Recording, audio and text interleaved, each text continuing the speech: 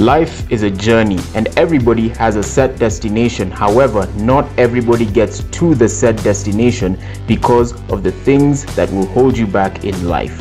I'm Willie Nyanumba, this is Mr. Man Style, and in today's video we're going over 5 things that will hold you back in life. And before we get started, I'd like to point out that I have got to 322 subscribers and I'm grateful for that. However, my goal is to have 400 subscribers in the next couple of weeks, so do your man a solid, help your man reach that goal and subscribe to the channel and share this video out to anybody who may be interested. Much appreciated.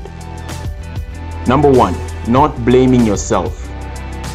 When things go wrong, you feel the need to blame other people in your life. For example, when you choose the wrong degree in college, you blame your parents. You blame a crafty salesman when you lose all your money to a Ponzi scheme.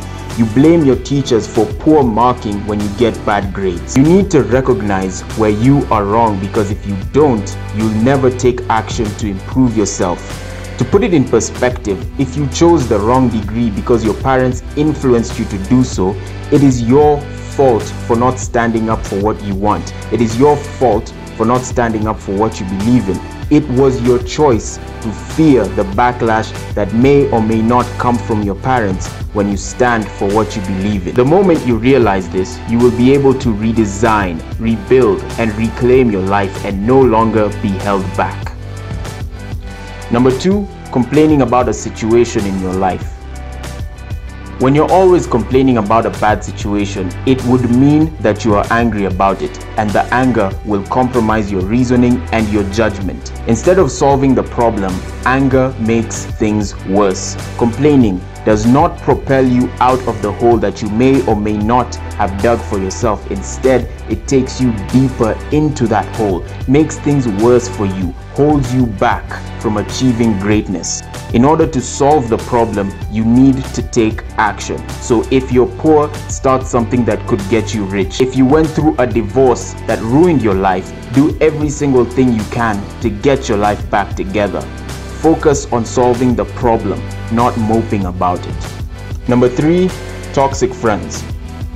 If you've got friends that are not adding any value to your life, slowly distance yourself from them and find friends who will build you up. Remember that you are the average result of the 5 people you hang out with. So if your 5 friends are losers, guess who the 6th loser is? If your 5 friends are successful, guess who the 6th successful person will be? The reason for this is that losers anchor each other by discouraging the good ideas and making wrong choices. High achievers will always try to build each other up and strengthen each other's weaknesses. So surround yourself with high achievers and you will see positive changes in your life. Number 4, not valuing your time.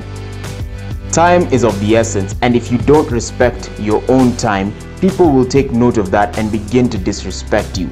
Always remember that the way you act teaches people how they're supposed to treat you. So when you respect your time, people will respect you and treat your time with respect. So plan out your day, have a morning routine, and have a list of priorities. These will help you do the necessary things in your day and budget your time properly.